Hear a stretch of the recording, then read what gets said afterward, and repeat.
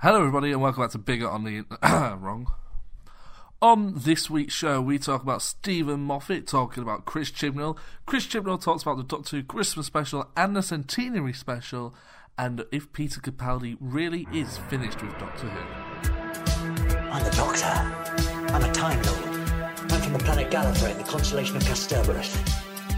I hope the ears are a bit less conspicuous this time. You might be a Doctor, but I am.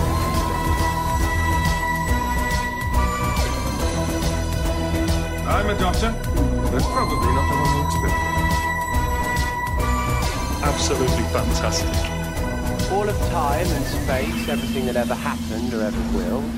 Where do you want to start? Hello everybody and welcome back to Bigger on the Inside, the New Who Doctor Who Watch Along podcast. I am Harry, joined as always by Tim. How are you, Tim? Hello Harry, very well, how are you? I'm good, how are you? I've never been better. That said, I did just smash my knee up. We've also got some new recording software that's very distracting because it does the little wavelength things. It tells us what our voices are. We don't know if we're being too quiet or too loud. Well, apparently, if I go like this, when it goes like that's too loud. The big chunky boys, we don't want that. No, we want the little modest. Exactly, yeah. That's what audio looks like. It looks like oopata boopata. Oopata boopata. Oopata boopata. I'm slightly thrown because we've got the new audio software. We're all just staring at it. Yeah, it's kind of that's the only thing we can talk about now. I think we should just do the. Can I throw a t-shirt over it? I guess I was going to suggest that we just change our podcast to a Audacity audio watch along, where we just watch our own audio and comment on it. So I really like the bit where I went boopity boopity and the wavelength did the thing. There we go. Oh, hopefully that should be okay. Yeah. So now we can talk about Doctor Who and shit. Doctor Who news. Here we go. Woo! Well, first of all, don't stop. Won't stop. Never stop rocking. First of all, we just need to give a huge thanks to all of the views on last week's podcast. I believe that as of today, it has hit 1,000 views. It's our most viewed podcast. Yeah, as in terms of the regular podcast installments, which is kind of insane. I remember when 100 views felt like a big deal. Yes, yeah, I do, yeah. I don't know why it's got so many views, because it's nothing we haven't spoken about before. I'm just trying to have a look now. I guess it's just because Doctor Who is on TV right now, so there's more interest in the show. I hope so, yeah. Yeah. Well, I sort of don't hope so. I hope it's us and our, charisma. Oh, also, apologies to the Spotify and iTunes listeners, because I uploaded an hour and a half's audio, but there was nothing on it. Oh. So you couldn't actually hear anything. So I feel that's maybe why the YouTube one's got more views, because people... Everyone are migrating to YouTube. Yeah. Yeah. Another thing, you know more about this, is something the Whovian Choice Awards. Oh, yeah, here we go. Guys, we've been doing this for over a year now. We haven't made a single penny or won a single award. That's going to change, Harry. It's going to change. It's going to change because the Whovian Awards are a yearly Whovian Awards ceremony where YouTubers are nominated for awards. And I think we've said in the past that we're not YouTubers. But we kind of are. I know, but we don't cosplay, we don't dress up. Yeah, but I think if you compare... I mean, we're not, up there with the big boys or anything, but... Greasy Spoon. Who's Greasy Spoon? Is that one of the... big one. Oh, okay. I only know, Mr. TARDIS and Whovian Greasy Chaser. Spoon. But, we're up there with those, but I feel like we're, the tier below, you know what I'm saying? But we want to win the award for Best Podcast, I think it's called. Yeah. It's also Best Host as well. Oh, I didn't vote for Best Host. Do us together, Tim and Harry, brackets Bigger on the Inside. The link's in the description. You fill that Google form out. You don't even have to fill the full thing out. As long as you put Bigger on the Inside as the very last option, you'll be okay. Yeah. Because we want to win. Nobody knows who we are. And quite frankly, I want to ruin the awards. Why would that ruin... Would we have to, accept anything? I think we'd have to pre-record a video. Saying, thank you? I'd get my arse out. Oh. On camera? On camera. Would you get a camera and set it up just for that? And I'd write, thanks, on my arse. Oh. I'd get you to write it. I don't really want to write on your arse. Right, you can clean it off. Please don't vote for us. Please. This is the award content. This is it. This is the Clipdust show. This is the clip? Yeah. Oh no. I feel like we should do and say something funny or interesting. Okay, we're gonna win. Yeah. Oh, hello there. You've caught me in my local public library. I was just catching up on some of the mail and feedback we've been getting from some of our listeners. Let me read this one to you. Clickbait trash comes from Andrew Lawless again. We always love getting your mail, so keep sending it across in the comments, Twitter, and on Instagram, or even on our email. Anything else? Housekeeping to start with. Yeah, well, now the next thing is we're going to jump into our... There's a bit more housekeeping, but do you want me to do these bits that you've put before? Yeah, do it in order, yeah. Yeah, so next up we're going to talk about the newest episode of Doctor Who Flux. Once Upon Time. By Chris Chibnall. Yeah. Yeah. Go for it. Oh, do you want me to go first? Harry, what did you think of the episode Once Upon Time? Now, I'm going to first of all say I have no idea what any of the online discourse is for this episode. I don't know if people loved it, if people despised it, or I don't know what people are saying about this episode. Would you like me to read the poll results out for the Twitter poll I put up? I mean, you can do. Okay. I have no idea what people thought. Go on then. I'm just going to say that for me, I think that this is the best episode of Doctor Who that Chris Chibnall has ever written. What? Seriously? Yeah. Okay. I thought it was really good. I really, really like this. The best episode ever? That Chris Chibnall has ever written. I know, I heard that, but yeah. Yeah. Okay. I think it's really good. I really enjoyed it. Who wrote Kablam? That wasn't Chris Chibnall. You're probably right then. I really liked this episode. I thought obviously there was a similar thing. I wasn't expecting after, things got a bit more manageable and more of a Sontarans for us to then go kind of even exceed how much stuff was going on in the first episode with this. Like, a lot of stuff was going on. It was all our sequence. But by the end, I felt all pulled together. And I thought it was a really effective way of giving us kind of just background and context on these characters, giving us some clearing up stuff, giving us some new points of intrigue with the whole stuff with the Division and the Ravagers. I am listening. I'm just going to close my window. I just really liked this episode, and the way it was put together and structured, whilst unconventional, I found effective. Vinder's wife, I thought that was a cool character they introduced. Did they call her his wife? Well, I think Vinder refers to the fact that he has a wife in the episode. My wife. Yeah, he does that. He does the Borat voice because intergalactic pilot man Vinder has watched Borat. Yeah, cool. I didn't really like it. Did you not? I enjoyed it, but it didn't keep my attention as much as previous episodes. I found myself halfway through on my phone. I even stood up halfway through to eat some popcorn. Why do you think that was? I didn't really... It was too sci-fi for me, which is strange, because I like a lot Doctor of Who is... But then, I love Back to the Future, but the necessary things I like about it are always the sci-fi stuff. Yeah. My favourite episodes of Doctor Who, I know your brother's the same, are the ones that are set on Earth. Not necessarily. I guess so, You've said it on the podcast. Probably. Yeah. It's like, I don't know, and I just sort of couldn't see past the naff effects, really. I felt some of the green screen was really bad. I think the stuff in the time storm, I can see that. Is that where Jodie stood around floating with those big tall people? Maury. Yeah. Yeah. I was just sort of like, it's not the great. And some of the dialogue was a bit flat. And I've noticed that, I think I've said that before about this series, there's a lot of the Doctor or companions having to explain what's going on, rather than just showing us. There's a lot of, I must now go here and do this thing to save such person. And I'm like, just go and do it. I said, I didn't feel that. Yeah, there is a scene where, I think it's the last time she gets blown away to wherever. Okay, the scenes with the Maury and the 13th Doctor. Yeah, where she's floating around and it's like the last time she's transported somewhere.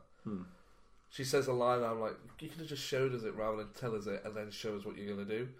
That said, I did like to see Joe Martin return. Yes, the Fugitive Doctor made a big return. That was a nice surprise. Yeah. I thought it was just going to be that one little window cameo. But then they were like, no, she's in the full thing. Yeah, in the whole scene. I saw there's a behind the scenes video where Jodie says how she conducts herself differently. Yes, to represent, I saw that. Like the way she stands and moves around and stuff is much more in tone with Joe Martin. Yeah, it was very interesting to read that because I hadn't really thought that in depth about kind of the characterization choices that Jodie had made. And it was cool to kind of just get a little, as an actor, it was cool to get an insight into the level of thought that she was putting into all those aspects of the Doctor and all her tics and how she held herself. Yeah, it was good. I'm trying to think. Yeah, no, I just sort of felt it was a bit, I don't know. I'm sure I was confused by it, but that wasn't the reason why I didn't like it. I feel a lot of people get annoyed at Doctor Who because they don't understand it. They want answers straight away. Like, I spoke to somebody afterwards. I said, "Oh, what did you think?" And they were like, "Shit." I was like, "Oh, here we go." So I said, "Oh, why did you think that?" And they were like, "Well, it was really confusing." I'm like, "Well, not everything got answered, so that's why it's confusing." We're halfway through the story. Yeah, we're literally 3 episodes into a 6-episode series. I did a Twitter poll to say what episode the people enjoy the most, and I think it's level pegging between War of the Sun Towers and Once Upon a Time. Okay, that's interesting. Let me have a look. Where is it? Because it is. Yeah, you couldn't get kind of further apart in terms of storytelling. No, I did do a Twitter poll. I said, "What did you make of tonight's episode?" 10% said they hated it. 22% said they were disappointed. 27% said they liked it.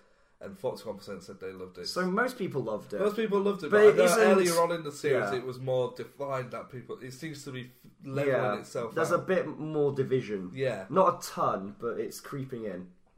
Calvinista was back. What do you think's that cup of tea I've made you, by the way? It's really lovely, thank you. This one's really nice. Yeah, it's a really nice cup of tea, thank you, Tim. Very sweet. Yeah.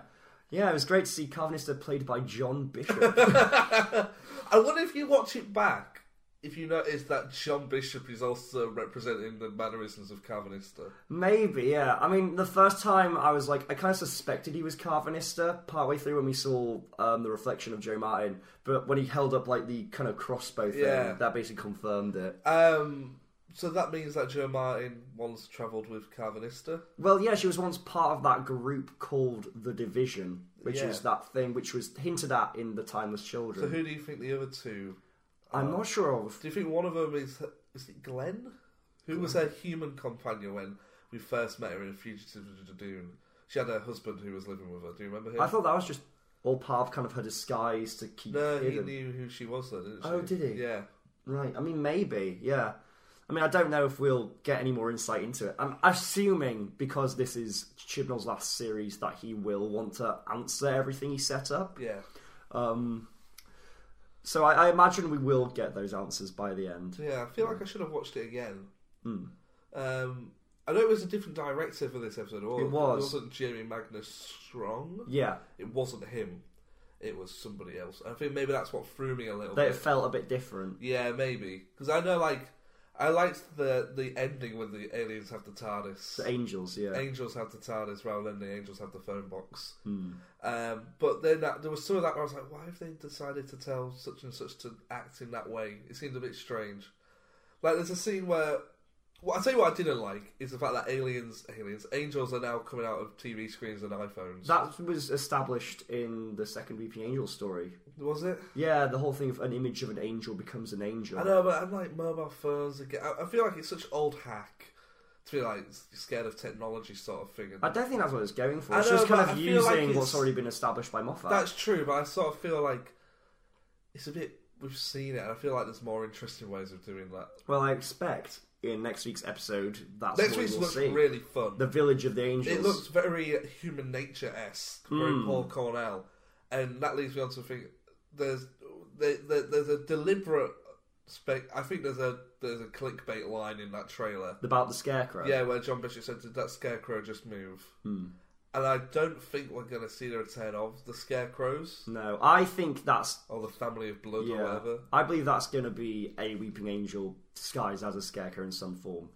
Because, I mean, I'm hoping, and I know Moffat's hoping, which we'll get to later, that they kind of extend the whole thing of the angels. Because I remember at the end of Blink, there was this whole like montage of loads of different statues suggesting that every statue could be a weeping angel. Yeah. And it seems weird that Moffat never followed up on that in his subsequent stories.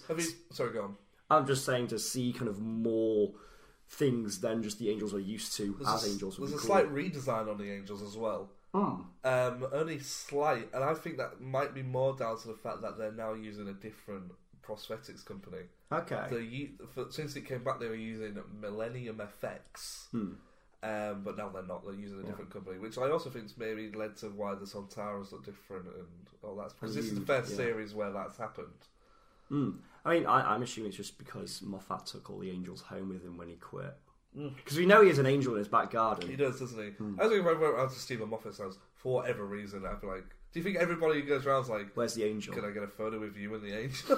It's like Russell has a Dalek, doesn't he? He does, but it's all like beaten up and dishevelled. And David Tennant's got like his little shed that's painted like a TARDIS, I think, or something. So yeah. It's just kind of thing like if you've worked on it for a significant Matt period. Smith's got his cool London flat. It's got no nerd shit at all. I'm far too cool for Doctor Who. I always like it because whenever you see like those things over lockdown, whether it was Jodie, and she's got like the big dorky headphones on, and David's there, he's got all his mattresses around him, and then Matt's just like sat His in his big luxury apartment, like, yeah, what up? Hey, gonna watch House of Dragons? Yeah. And I think there was one point where he spun the camera around. He's like, "There's a Cyberman head up there," but that's it. Oh yeah, because in his last episode there was that Cyberman head. I think Jenna's got like a full TARDIS panel. Really? Yeah, she's got like a full thing. I'm gonna put Jenna down as someone who, I think they gave her it. I don't think she's like, "Can I have that?" Whereas someone like Alex Kingston, I could see being like, "Could I have that?" I always think if I was a Doctor, I'd deliberately steal something. Everyone does. If I was a one episode, what would you steal? You'd want to steal something cool like a Sonic.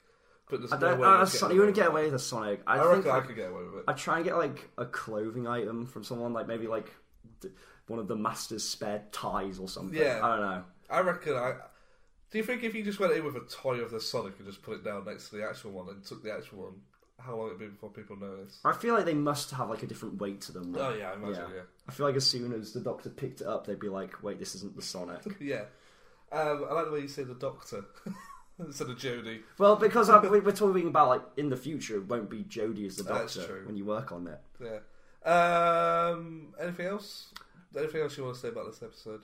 No, I think I'm really looking forward to next week. Yeah. We now know every episode title, apart from the final one. Yes, we now know the name of Chapter 5, Survivors of the Flux. With the description, as the forces of evil mass, the Doctor, Yaz and Dan face the perilous journeys and seemingly insurmountable obstacles in their quest for survival. Ooh, another vague one. It's interesting. It seems that kind of every odd episode is really Flux focused. Everyone's an alien, isn't it? Yeah, so we have like Flux, Sontarans, Flux, Angels, but then it's going to be back-to-back Flux stuff, I guess. Well, who hasn't returned that we know is returning? The Ood. The Ood, yeah. We had a few Daleks in the last episode as well. Yeah, but I feel like that's kind of filling that Terry Nation quota, if that's a real thing. I don't know if it can't be, because we haven't had that in previous... That's true. But now, well, then we had Revelation and Revolution. Yeah, but you get those at Christmas, and we'll get a Christmas one this year. Yeah. Not Christmas, New Year. Yeah. So I'm thinking that's the only time we're going to see the Daleks this series. I think we'll see them New Year. Okay. Which we'll get to. Oh, okay. But, yeah. Next up, we have our live subscriber count. Oh, yeah, we've been doing this every week. Yes, we've done it for the last 2 weeks. Because what did we say last week? We said the week before we were at 6:15. Yeah. What did we say last week we were at 6:15. And you said, let's get to 6:20. And we're at 660 at the moment. Yeah. So... that blew it out of the water, so thanks everybody. I think we can be a bit more ambitious. I don't like being too ambitious. I don't want to say 700. No. What if do you think 680 is too... 675. 675. 15 subscribers. Yeah. Okay, I think that's attainable. I think we might be able to do that. Yeah, that sounds very realistic. Anything else before we get on to the news? Oh, the Paul Hayes interview. That's right. I spoke to Paul Hayes, who is author of The Long Game, the story of how the BBC brought back Doctor Who. It's a really interesting book. He sent me a PDF copy, and I have read it. It's very, very good. It's basically all about how the BBC brought back Doctor Who. It's actually really interesting because there's a lot of fan discussion in there about like the part that really stuck out to me, and I spoke to Paul about it a lot, is the rights to Doctor Who. And I don't know if you listened to it. I've listened to bits and bobs. Yeah, it's basically like maybe when they did the TV movie, did they sell the rights off and all that. So it was all very interesting, and about how Russell became involved in the series as well. And that's that. It's only like 25 minutes. It's a good little chat. Yeah. So does it cover the whole Wilderness years then, or just kind of when Russell started bringing it back? The bit we focus on the interview is more to do with bringing the show back, like the right stuff. That's what I found most interesting. But there's a lot of like the thing of trying to get it back on the air and the fan push and stuff like that. And here I was thinking The Long Game was an episode from 2005 should have asked him by that. Russell T. Davies. Why did he pick such a terrible episode of Doctor Who today, but it also works, the long game. It makes a lot of sense, It does, yeah. yeah. I like the title. Let's carry on. yeah. Very chill. Should we explain? Normally we record these usually about 2 o'clock in the afternoon, Yeah. evening time. We started recording about 11 o'clock-ish. Yeah, and I always prefer when we record in the morning. I don't. Do you not? I don't like getting up this early to talk about Doctor Who. There are other things that you want to put before Doctor Who in your Usually day. a bit more sleep. Right. Normally, well, okay, for those who don't know, I do nightlife photography, so normally I get in at about 4 a.m. and then get up about lunchtime. So getting up at whatever time I had to get up today, 9 o'clock in the morning, was god-awful. Just to come and talk to you. About Doctor Who. Not you, listeners. To me. To Harry. I'm the burden. Let's do some news. Yes. First off, we have a New Year's special synopsis. Oh, we're not doing the news yet. We're doing this. Is that not... Is this part of the news? Yeah, this is part of the news. Ding dong! The news. Is that our little... Ding dong, ding dong. Ding dong, ding dong. We have the Doctor Who New Year's special synopsis. Some serious... It's not really a synopsis, it's more of a Radio Times write-up, what they've sort of Oh, teased. okay. Then why did you write I synopsis? couldn't think of the word. Okay. Well, anyway, this is what it says. Some serious star power turns up the wattage for the Time Lord's New Year special, with Aisling Bea and Pauline McLean among the cast. A regular visitor sees something extremely irregular going on at the Elf storage unit. Someone call the Doctor. That's New Year, but it clearly says Elf. Yeah, which makes me that makes me immediately think Christmas special. But we know it's New Year because it was listed as New Year's Day on Radio Times. Yeah. Or TV Times or whatever. Do you find it weird that Chibnall hasn't written a Christmas special during his whole tenure? Not really, because the Christmas elements of the Christmas specials aren't really the best bit. Do you not enjoy, I'm not like- Robo Santa and spinning Christmas trees of death But you know what I mean? and Michael Gambon And it's so Christmassy, Michael and Campbell. and Catherine superheroes? Jenkins. But you know what I mean? Like, the Christmas element of it, it's more the fact that it's a seasonal time of year, you're just getting a nice episode of Doctor Who. Yeah. So yeah, Jodie gets to wear a scarf. she gets to wear that. What? Do you not like the scarf? I do, but it just reminded me of how much I didn't like that first special. Did you not like There was- Revolution? There were so many characters. There's that one scene where the TARDIS opens, about 8 people walk out of it. And I'm like, this is not good.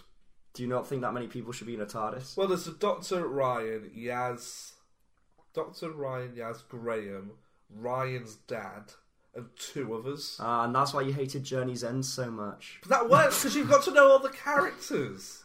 These are just people you've met in that one episode. I jest. Just wasn't very good. The Dalek was cool. Yeah, Yeah. that sort of apocalyptic Dalek thing. Yeah. And then followed up by an even better Dalek in the next special. There were a And lot then of this Daleks. time, we're obviously going to get Davros, I hope. That's It says, what does it say? Returning... a regular visitor sees something extremely irregular going on at the Elf storage unit. Okay, is that Santa? Is Nick Frost back? Nick Frost wasn't the real Santa though. But he was Santa. But he was a dream Santa. He was like, it was all a dream. It didn't confirm whether or not Santa was real in Doctor Who Well, universe. there we go, so he could come back. Okay. Would you be up for Nick, of all the stars to return, Nick Frost as Hell Santa yeah, Claus? I love Nick Frost. Yeah. Would you rather have Nick Frost or Simon Pegg return as their respective characters? As their respective characters, Simon Pegg was in the long game. Nick Frost. I mean, I actually have not watched that Christmas special for a long time. I haven't, but so I remember can't. very much liking Nick Frost. I mean, I always like Nick Frost. He's a Yeah. very funny guy. But do you think a regular visitor, is that Santa or is it the Daleks? Well, I'm guessing it's going to be a monster. So regular would apply Daleks. Maybe. I mean, we know the Daleks back. We saw the leaked Yeah. photos, and Nicholas Briggs was there. And Yeah. I'm assuming that this New Year's special will be the last time we see the Daleks with Jodie. possibly, unless they're going to appear in The Centenary the special. Centenary special. Yeah. But we sort of know the Masters in the Centenary special. Yeah. Because that guy stood outside with that box that said the Masters props on it. Have we ever had a Master Dalek team up? We haven't, and that's what I've been saying. That's what I want for the 60th. Well, they could do that. There we go. Oh, for the 60th rather than the centenary. I'd like to see it for the 60th. I've always thought that'd be really cool. I mean, I've got the story already planned out, and I won't go into it now. I'll save it. But Tim's actually writing the 60th. He's a ghostwriter for Russell T Davies. Russell's actually really lazy. No. Yeah, I'd do it all for him. Yeah, but no, I've got that idea. Right. So next up, we have some news about how Doctor Who is moving studios. And this is more interesting than it sounds. Don't worry, I promise. Go on then. So, in an interview with Business Live, Bad Wolf director Natasha Hale stated that Doctor Who production will move out of Rothlock and into another studio I've been complex there. in Cardiff. I've been to Rothlock, been inside it. Rothlock, I remember they moved to Rothlock partway through the Matt Smith era. That's why he gets a new TARDIS. Right, okay, the new TARDIS was for the Rothlock studio. Because they couldn't move the TARDIS that they currently had. So they just completely redesigned it. Yeah. So it was for that halfway through Series 7 as we did it. And I know that they've been filming in Rothlock for all of Capaldi and all of the Chibnall era. Yeah, right? because when I went and they showed us around the studio. We went on what was then Matt Smith's TARDIS. Okay. Yeah, it was. 'Cause it was all green. So we went on Matt Smith's TARDIS, and it's really cool. It's a shame that that's not going to be a thing anymore. That was the best thing about the Doctor Who experience, is you could actually go on the TARDIS. I'm trying to see where It's just up the road. What's that? They're just moving up the road. Yeah, but I'm trying to see the name of the studio. I'm not sure, but I do know. Is it already a studio, or is it? What It's an existing studio because it was where I think it's one that Bad Wolf Productions likes using because it's the studio they used for Polar Bear thing for his Dark Materials. That's it, yeah.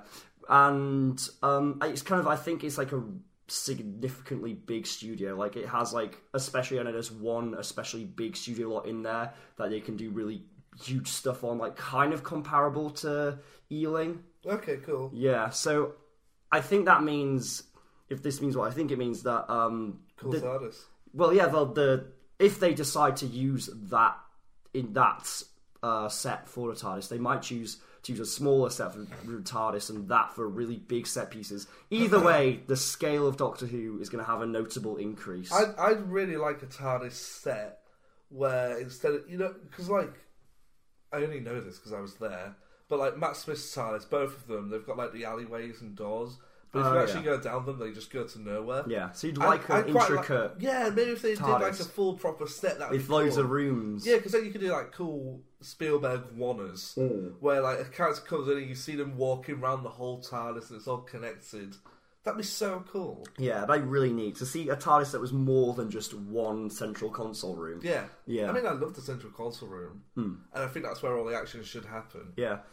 I like the fact that you could walk around it. So, like, I think one of my favourite TARDIS sets in terms of just like the dynamics of the space was probably Matt Smith's first TARDIS, because he had kind of the stairway leading up to the main console unit, and you had a bit below and a bit above. I've been on that TARDIS as well. Yeah, that one to me is really cool. Obviously, I have loads of nostalgia for the Russell era TARDIS. I've been on that TARDIS as well. Yeah. Have you been on? How many TARDISes have you been on? I've been on Tennant Eccleston, Smith's first one, Smith's second one, and then I've seen the Adventure in Space and Time one, and I've seen the Five Doctors one, whatever one was in Blackpool. Oh, okay. Yeah. Which is like the classic, I think kind it's of 80s era. Yeah, I think set. it's a Baker one, Tom Baker. Okay, cool. I can't. Well, I think kind of from kind of late Baker through to McCoy, it was pretty much the exact same set, wasn't it? Yeah. It was cool though, because I always wanted to go on the TARDIS as a kid, especially Tennant's. And then I went around the corner, it was there. Yeah. I was like, and when was it like? I'm assuming that it was like it was in the show, like half. yeah. So it's basically half. So you have the half of the TARDIS that you see as like a sitcom, but obviously they don't have the full dome. Yes, because it's inside a smaller room. Yeah. So basically, with the coral pillars, you know the part where they sort of separate and go to two. Yes. Where it goes to two, it then cuts off. So it's basically you only have up to the top of the console. Right. So you have the time rotor, you have the thing on the top, and then it stops. Right. Okay. Cool. Yeah, because I know that it's what you see in the 50th. Yes. Yeah, I've heard about that because I know that it's only Jodie's TARDIS is the only TARDIS that is a full 360. Yeah. Well, as No, well Matt as Smith's was the second Matt Smith one was 360. was that 360? Yeah, man. Yeah. Oh, okay, that's cool. Yeah. Yeah. Yeah, it was. Yeah.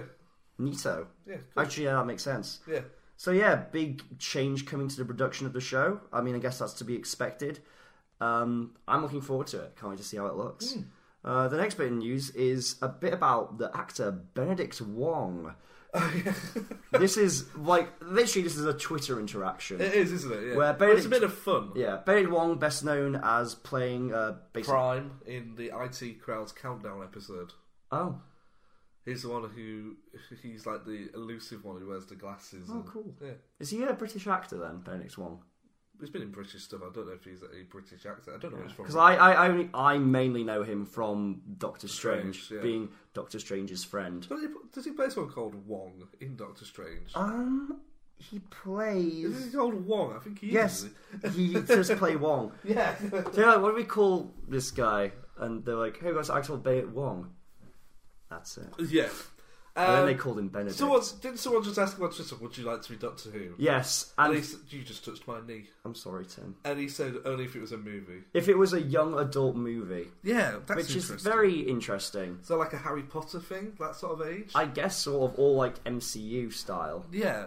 Which is How it's a many very actors- out there request that he'd play a Doctor in that specific scenario. How many actors out there do you think would like to play Doctor Who, but they would only do it if it was a movie? And I guess all the bigger name ones. Johnny Depp? I can't see Johnny Depp wanting to play the Doctor. Well, we might have a video about that on the way. Might we? Yeah. Really? You're not involved in it. Oh.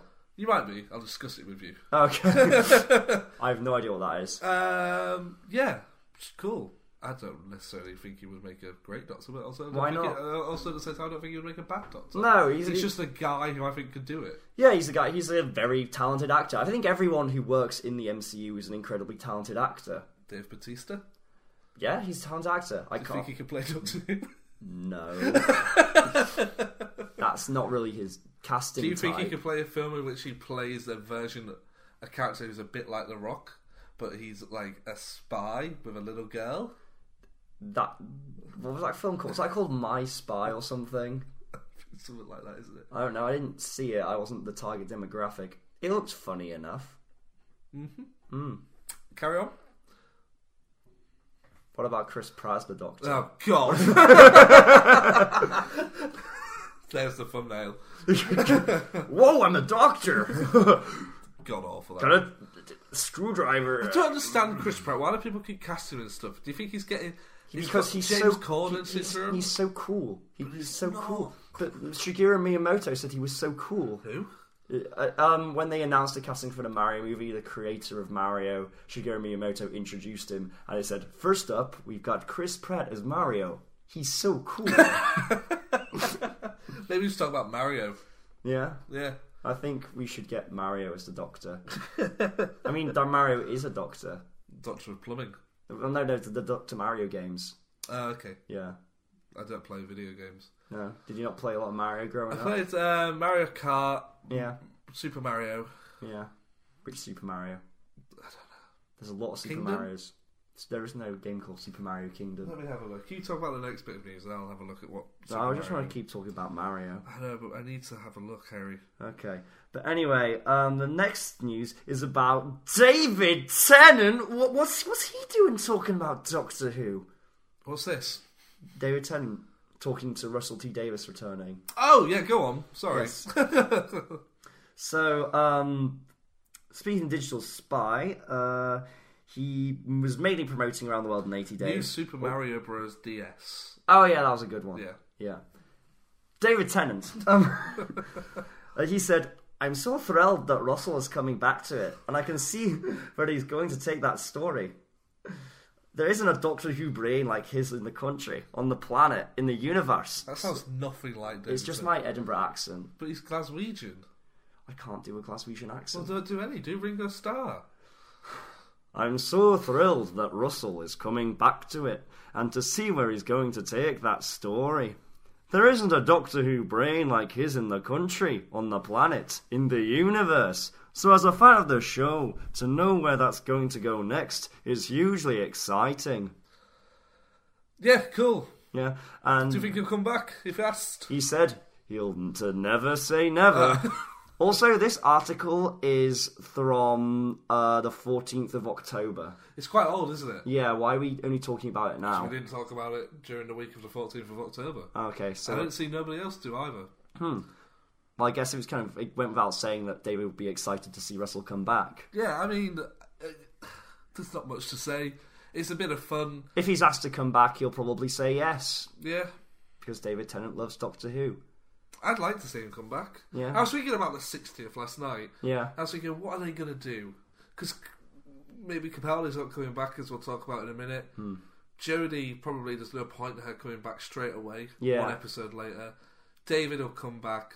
Matt probably will come back. But then you're just If they pay him enough. But then they're just doing the 50th again. So it's like, what do you do to try and separate? Make it fresh Yeah. and funky Yeah. and hip and swag. Yeah. We'll wait and see. I think you focus more on side characters. Yeah. You bring back maybe some cool companions like Ace, K9, Martha. Did you hear the Martha Jones trailer?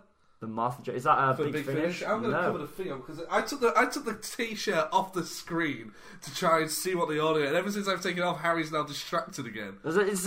I'm easily distracted by things. There you go. Now you can't see it. Okay, thank you, Tim. Yeah, it was a Big Finish audio thing. Okay, it's interesting. Remember when there was no Doctor Who news and we had to talk about Big Finish? Every week. Not it's bad, Big Finish, but it's like... It was a televised Doctor Who news. Yeah, because we were the New Who Doctor Who Watch All podcast, so we like to focus on the New Who stuff. What up, computer geeks? It's Tim here, and I'm currently sat in the tech hub of Bigger on the Inside. The guys and gals who work down here want me to tell you how you can contact the show anytime. You can do it by Instagram and Twitter. Just follow us by searching for @BiggerOnThePod. If that's not good enough for you, how about sending us an email? BiggerOnTheInsidePod@gmail.com. Yeah, no, I do remember, and I listened to the trailer, and I don't really know what to think. Is it Martha Jones going on adventures? Yeah, but it didn't sound like Martha. It was Freema, wasn't it? It was, but it didn't sound like. It took me a few, say the trailer's 2 minutes. Yeah. It took me 20 seconds to realise which character was Martha. Oh, okay. And I was like, oh, that's Martha, and that felt weird, but I don't know. I don't know what to think of it. I'm sure it'll be very good. I'm sure the writing's going to be amazing. Yeah, I'm sure. And I'm sure once you listen to it, like anything, you'll settle into it. Yeah, I mean, I think I just thought the trailer was a bit. Is this Freema's first time doing Big Finish? No. Okay. It's first time in a while. It's weird that she's not done anything with David for Big Finish. Yeah, Billy has, Catherine has. Freema hasn't. Freema hasn't, yeah. I mean, I don't know, it'll probably happen eventually, won't it? I won't be surprised if at some point they do something with David and all three of his companions. Oh, that'd be cool. Yeah, I'm not sure how it would work with Rose, but I can see them doing something timey-wimey. Well, because the Doctor, Donna, and Martha have all met before. Yeah. So I suppose you could set it around that time. Yeah. And maybe just have the TARDIS hallucinating and maybe get a little Billy cameo. Yeah. I'll have to wait and see. It'd be cool. I mean, it would make for a cool cover. You've got your arm on the protective foaming. Is that a problem? We have new foaming. You probably can't tell. I think it's going to sound like... The audio is going to sound like... Mwah!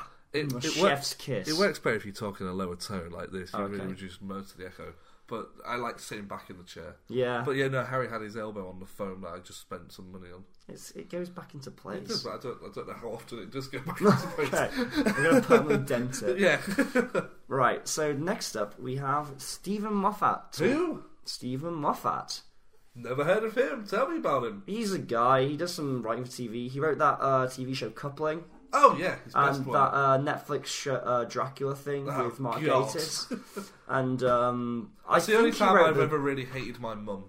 Why? Because she said that series got better as it went along. She said episode 3 was the best of all 3. And I said, you are so wrong, it's unbelievable. Yeah. Yeah. Episode 1 was very fun.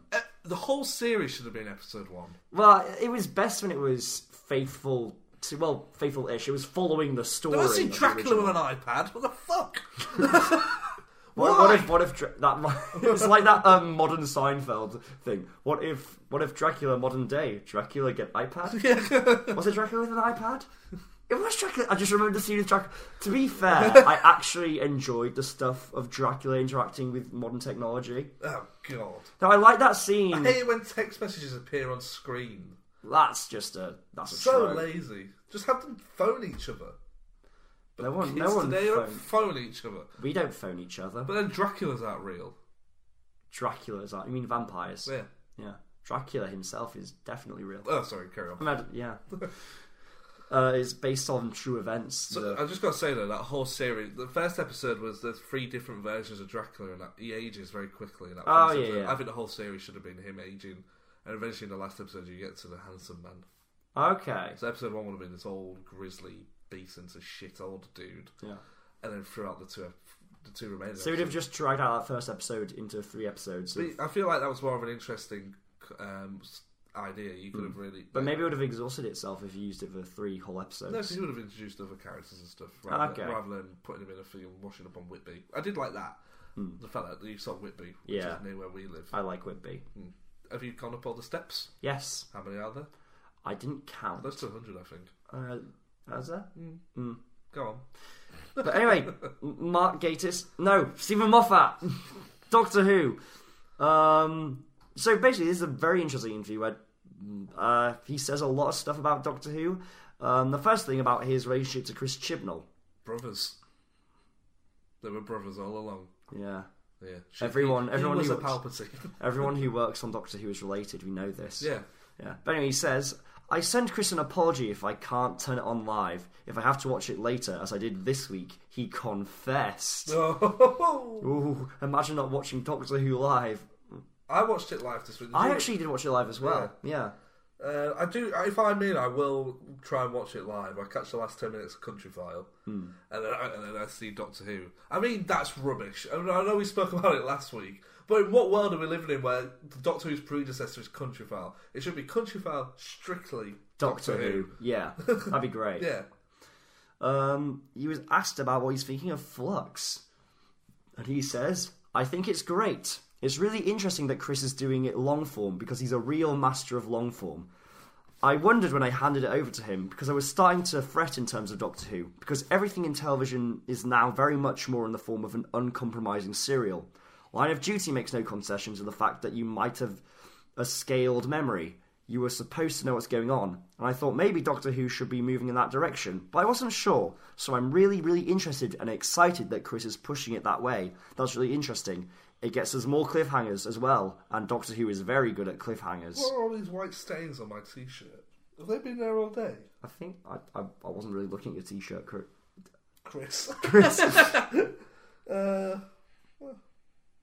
coming off. So they just got the wash. Sorry. Is that you having nothing to say about Moffat's comments? I didn't keep saying again. Wasn't listening. Okay, you might want to cut out one of these. No, we'll leave it in. You're going to include me. What did he say? Summarise it.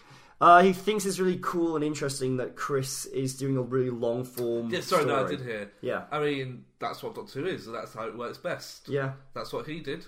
Well, no, because like when he did it, it was still much more episodic, lots of individual episodes, whereas Flux is one big 6-part series. That's true. Yeah, and I think that's good. I remember saying this before we got Flux on TV. I thought this would play to Chibnall's strengths because he is good at long form storytelling, stuff like Broadchurch. Why has it taken him 2 seasons to realise that? I'm not sure. It is very interesting that he started doing like 10 standalone stories, and it's only now that he's moving to this. Like, in a way, it's kind of... People seem to be really enjoying it. It seems like the most popular series. This is definitely my favourite series that Chris has done.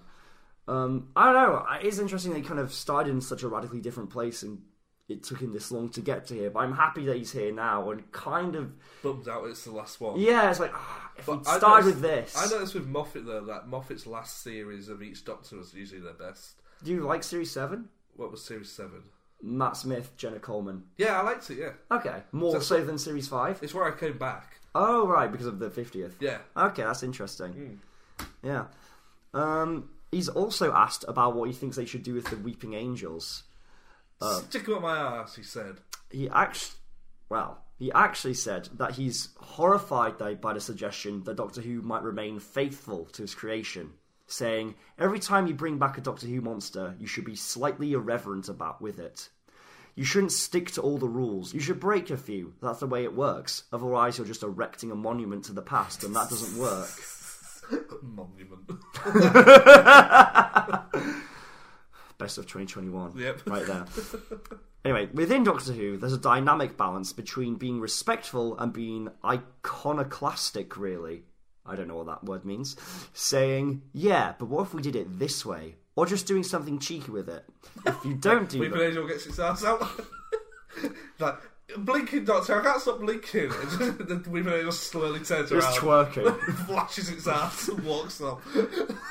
If you don't do that, it doesn't really feel like Doctor Who. It's respectful and graceful and important, which are tedious qualities that should never get involved in Doctor Who. That's true. Maybe that's why the Daleks were quite good when we saw the redesign, because we were like, oh, it's so a little different, but also good. Yeah. I think a lot of showrunners are maybe scared of ruining it. Yeah, and you can't be, because I think the minute that you, like Moffat said, hold Doctor Who up as this big, grandeur, important thing, you lose the fun. Yeah. You lose the excitement if you treat it as sacred, holy gospel. Yeah. Yeah. There's lots of things that haven't returned. I always wonder when they will return. Like what? Sea Devils. Ah, yeah. Those golden people.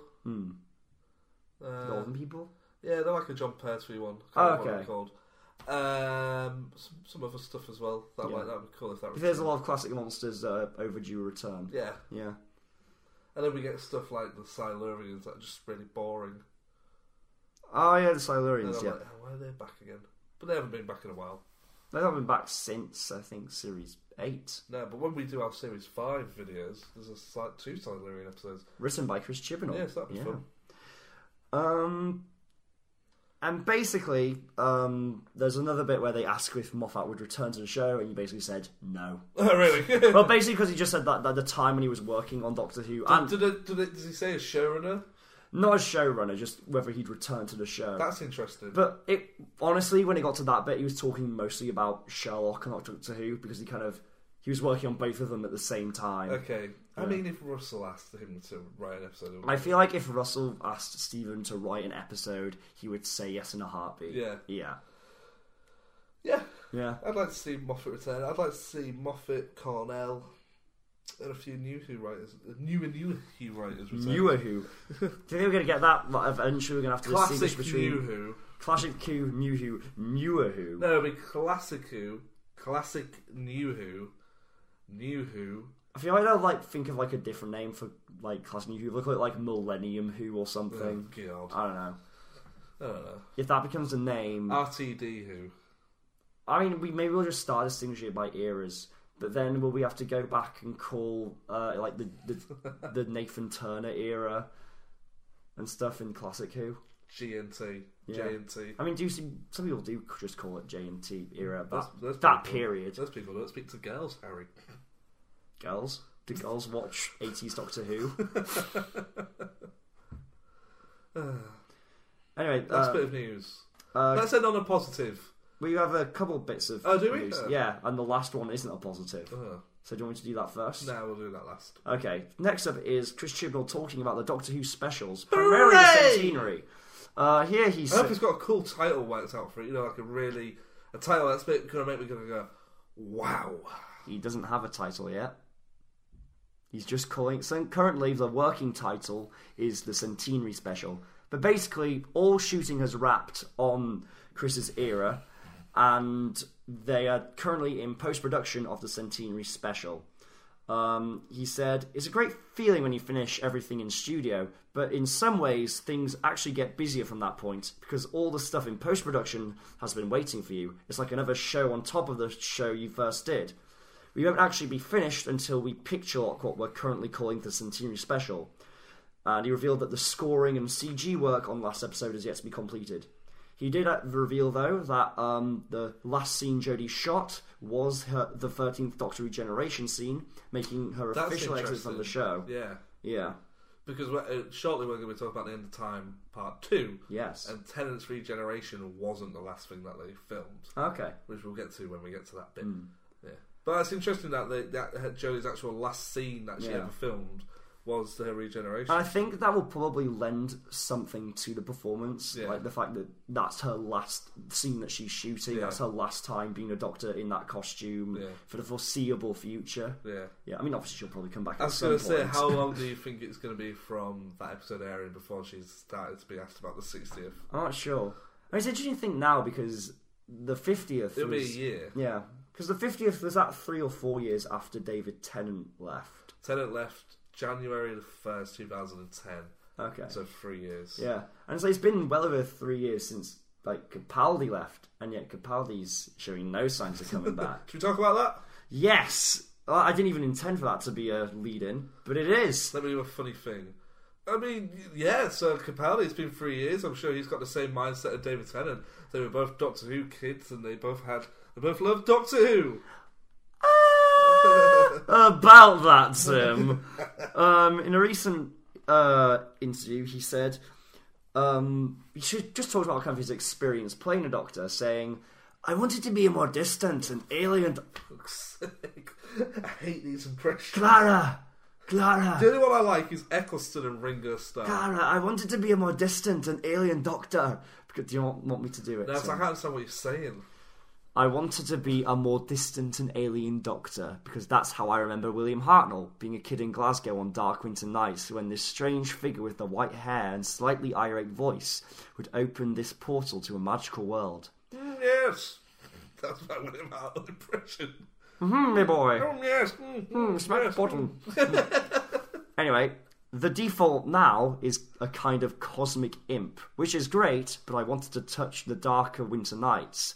I'm not sure whether the brand supports that anymore, but that's what I was interested in. Yeah, because I remember when he was cast, everyone was like, "Oh, a darker Doctor, it's going to be cool." And then almost by the end of his first series, he was... Yeah. Well, the Series 8, he was kind of going for that darker thing. He was, wasn't he? He was, "Am I a good man?" Yeah. But then by by Series 10, it was a complete character transformation to this kind of friendly college professor. Yeah. I quite liked that, though. I honestly preferred that. Yeah. But I can understand people... I think each series was a kind of radically different thing, because kind of the 9th series was kind of this weird, almost midlife crisis thing where he was playing guitar, had the Sonic sunglasses. Yeah. Did you not like the Sonic sunglasses? I don't like the fact that he played the guitar on a tank, that he wore the sunglasses, but I did like the Professor's School stuff. I really enjoyed that. Again, a great last series. Like I said a minute ago, Moffat writes really good last series for each Doctor, I feel. Yeah, that's and that was Capaldi's best series, I think. Yeah, I'd agree. There's also some more quotes from him, talking about how one of the great things about doing Doctor Who is it kind of cures you in the nicest possible way. So I think they're all great, and I wish everybody well, but I'm done. Oh. He laughs almost gleefully. So again, further kind of confirmation that he's happy with the work he did on Doctor Who and doesn't want to do anymore. I mean, it really sucks because I love Capaldi and I think he's great, and I would love to see him come back. But at the same time, I totally understand why you.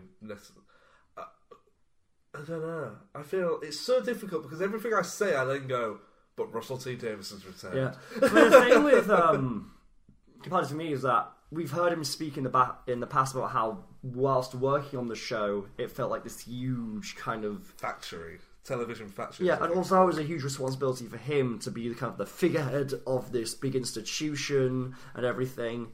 Perhaps if he came back, he'd be able to enjoy it a bit more and be a bit more free, because he wouldn't be kind of the incumbent Doctor. Yeah. He'd be, one of many. Yeah, one of many, kind of going back and adding to his personal legacy. And maybe doing that, he'd feel a bit more comfortable. Like Ben Affleck returning as Batman.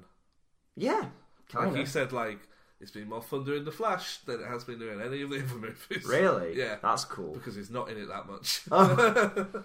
But yeah, no, I think it sucks, right, that he's doesn't really want to return. It's not like an Eccleston thing, where you could understand why Eccleston didn't want to return. I mean, I understand why Capaldi doesn't want to return, but it's Capaldi's not wanting to return is one of those things that you can maybe change his mind about. Yeah, he seems pretty set. Yeah.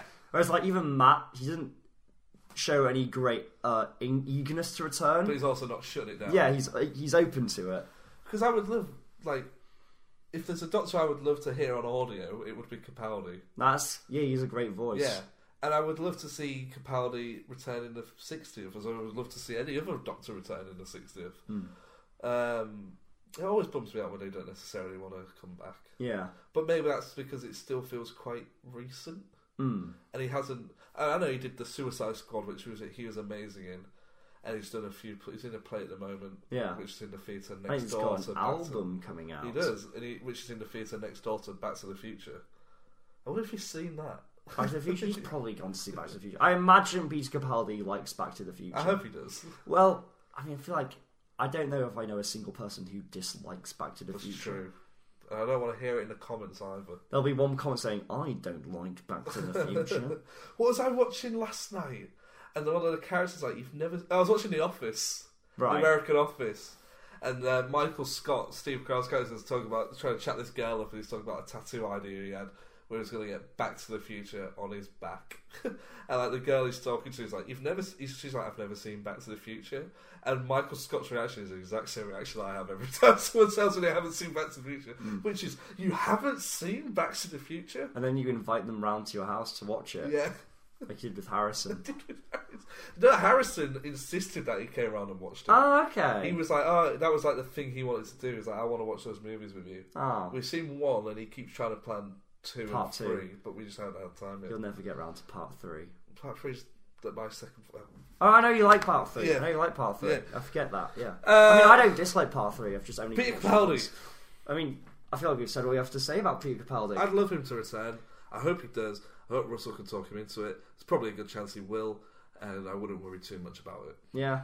It'd be cool to see Russell write for Capaldi, what he'd do with that character. I think when we get into the Matt Smith stuff, we should watch the Matt Smith Sarah Jane Adventures episode. Okay. Because that's a Russell T Davies written Matt Smith episode. Was that the last thing Russell wrote for Doctor Who? Possibly. I'm not 100% sure. Me neither. But it'd be cool to see how he writes for Matt Smith. Yeah. Yeah. Do you want to hand over into the watch along? Yeah. It's kind of weird because this is the first part 2, so I don't really know how to do something different. Say the same joke as last week, but just say part 2 at the end.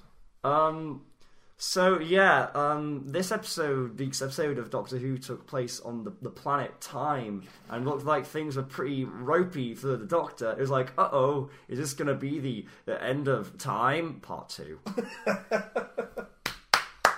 I'm very proud of myself. Shut up! Shut up! Shut it down, pop up! Make sure you subscribe to the official Bigger on the Inside podcast.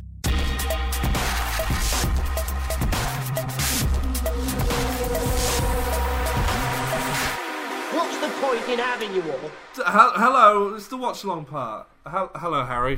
Hi, Tim. It's been a while. It's been exactly 6 minutes or so. Yeah. I reboiled the kettle, made us a fresh cup of American Joe. American Joe? Isn't that coffee? Yeah.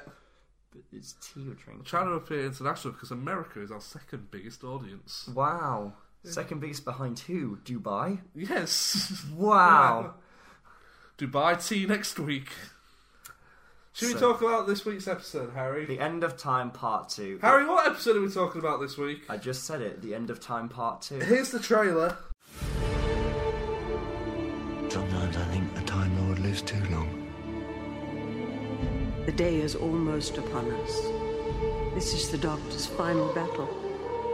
I don't want you to die. This shall be spectacular. Gallifrey rises! The Time Lords are returning. At last, we are gathered for the end. The 10th Doctor's final adventure concludes. Doctor Who, New Year's Day at 6:40 on BBC One. There was the trailer.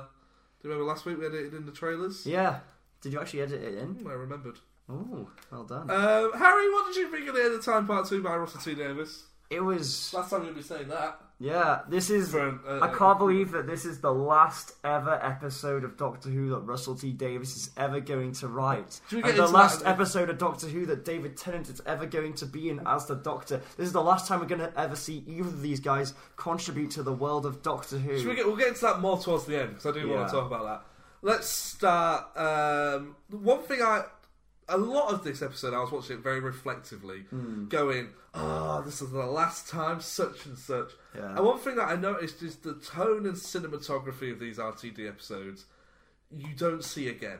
Yeah, it feel and look completely different. Yeah. Even though, like, the Moffat era, like, it's like the same camera quality and stuff. They're both HD, because I know these latter episodes are HD, but as soon as we get to them, we'll talk about that later, but there's a warmth to how this series looks. Yeah. There's a certain way, like the ship design. Comforting, isn't it? Yeah, like the ship design has a certain feel to it that it does kind of remind me of childhood. Maybe it's just that big round shape, stuff like that. Yeah.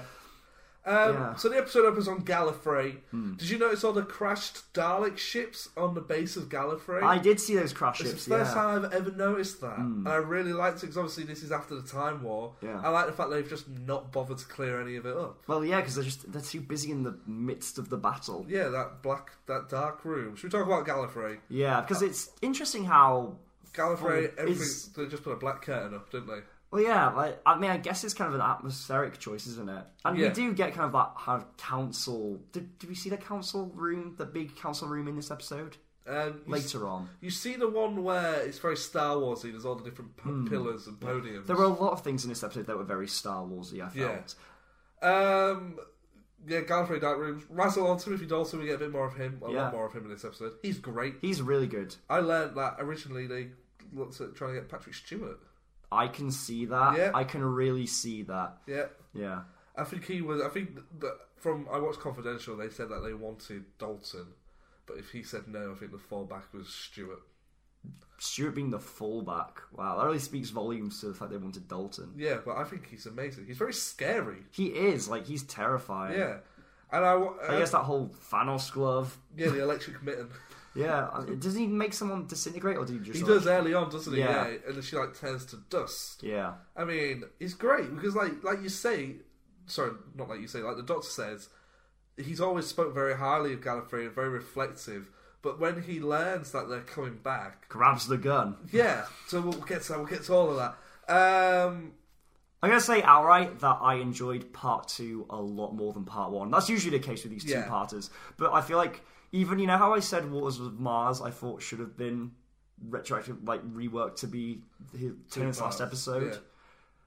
I don't know, watching this, I'm kind of going back on that. There's something about these Russell-era finales that's so big and emotive and climactic. Yeah. So, the first time we see the Doctor, he's gagged up. He's in a chair, he's tied up. So is Wilf. And it made me think, if everybody is the Master, then everybody must think like the Master. Yeah. So why isn't everybody trying to be the Master? As in, why isn't everybody, like, fighting for control? Yeah. I guess it's because the Master, you know, whilst being power hungry and calculating, well, being all power hungry and a little bit mad, he is also very calculated, intelligent, and he knows that they all understand they need to work as a collective to get this goal that he's so desperate to achieve achieved. That's true. Yeah.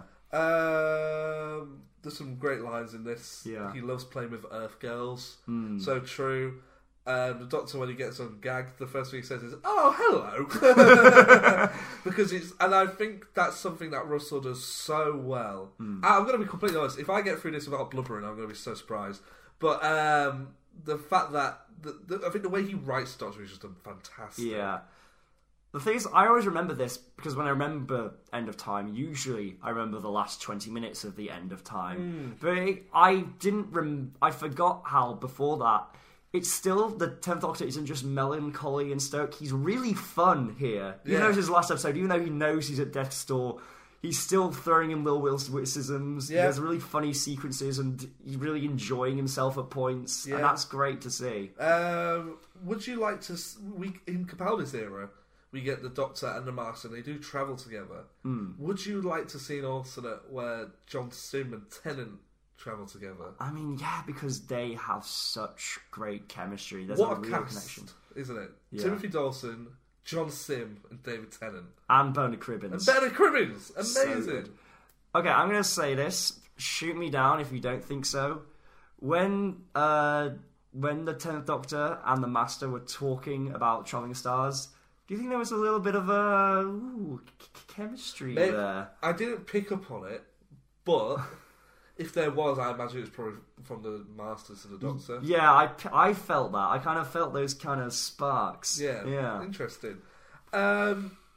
There's something I really want to get to, but I'm going to save it because we spoke about it last week and I said we would come back to it this week. Yes, I know what that is. Donna starts to remember and she sort of does that cool explosion regeneration energy thing. Yeah, the thing that the Doctor says that he put in a defence mechanism. Yeah, I like stuff like that because I feel like in future episodes of Doctor Who there's a lot of suddenly this happens and everyone was safe. Yeah. Whereas with Russell it's more fun. Yeah. You don't question it, but you go, okay, fine, whatever. I guess maybe because the rest of the story is so well served. And he writes in such kind of a grounded, human way that you just buy it. Yeah. Like, one thing I really bought in that was when Wilf was on the phone to her and just like his desperation. The one thing he just wants her to be safe and wants to protect her, and that instinct kicking is so good. Yeah. The cactus that takes out the Master. That's good.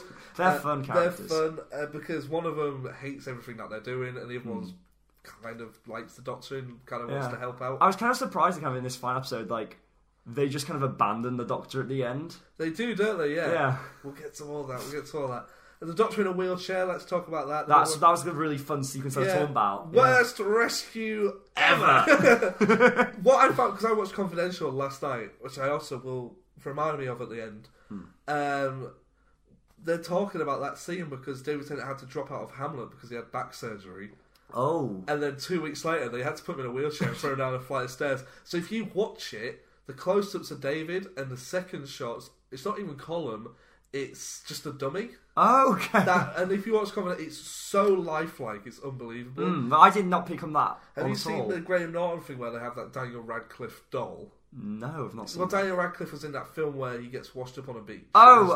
Swiss Army Man. Yeah. And they bring the doll onto the Graham Norton show, and it's like that. It's so bizarre. Yeah. They're in the wheelchair, then they get cornered by the Master and his goons, and they're transported to space. Yeah. And they end up on a spaceship, and Wilf's in space. Yeah, I love that. I love that we still have someone who's new to all this here. Like, even in this final episode, you have that reminder of these are incredible adventures and things happening. Even something as simple as being in space. Well, simple as being... Well, for the Doctor, that's simple, but Wilf is like, wow, I can see the planet Earth. Because they run off, don't they? And the Doctor has to come back for him. He sort of grabs up, he's like, come with me. Yeah. I'm just going to have a sip of my tea, but the conversation's finished, so just say a little something. I don't look very good in hats. Don't you? No, I don't have the head for hats. I don't either. I have to buy big hats. The Doctor's stuck on a ship with Wilf. This is fun. This is a great scene. It's like the cafe scene again. Like just a scene, just Bernard Cribbins and David Tennant. Should we talk about their relationship in this episode? Yes, because I get what you're saying now about the father-son thing. The Master at the start of the episode says, your dad's talking or something like that, like it's a joke.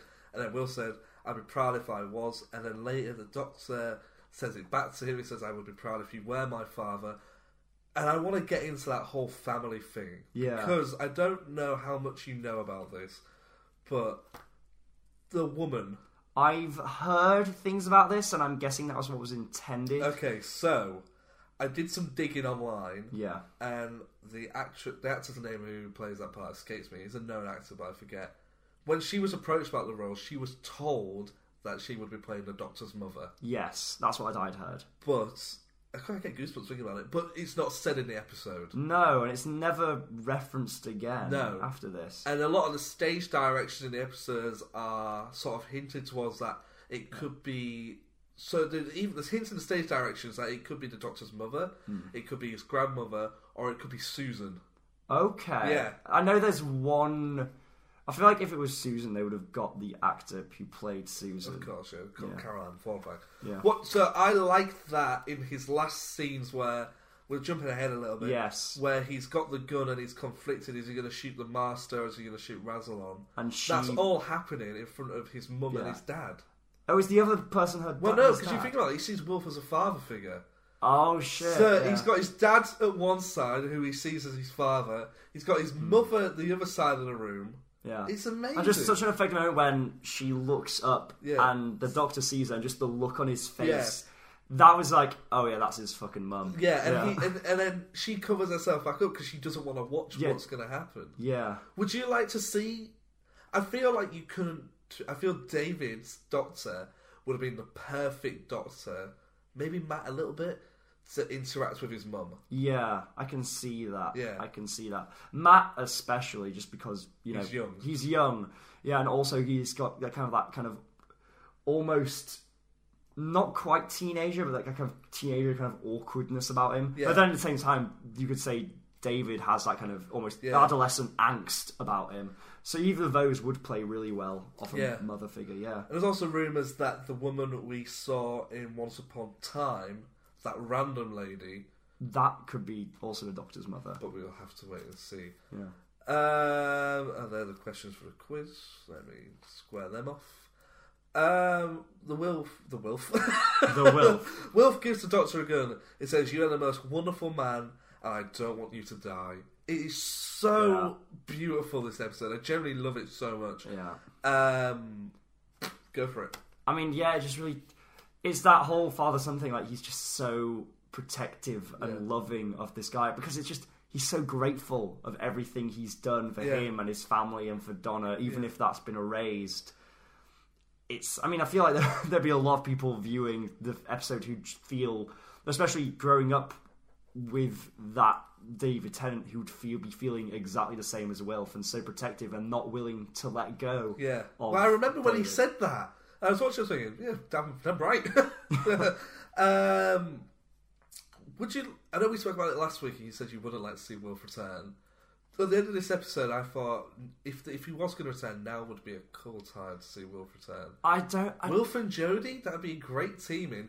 But I also love the fact that it's just Wilf and the 10th Doctor. That's the thing, because Wilf's relationship is with the 10th Doctor, and there's the whole thing. The 10th Doctor can change. Yeah, and well, he does know because he talks about it in part of 1. Oh, yeah, but it's very clearly established that to the Doctor, and because of that to Wilf, any other incarnation of the Doctor is is essentially a different person. Yeah. And so it wouldn't really be quite the same person to Wilf. The same way that the 10th Doctor wasn't the 9th Doctor to Rose in Christmas Invasion. That's true.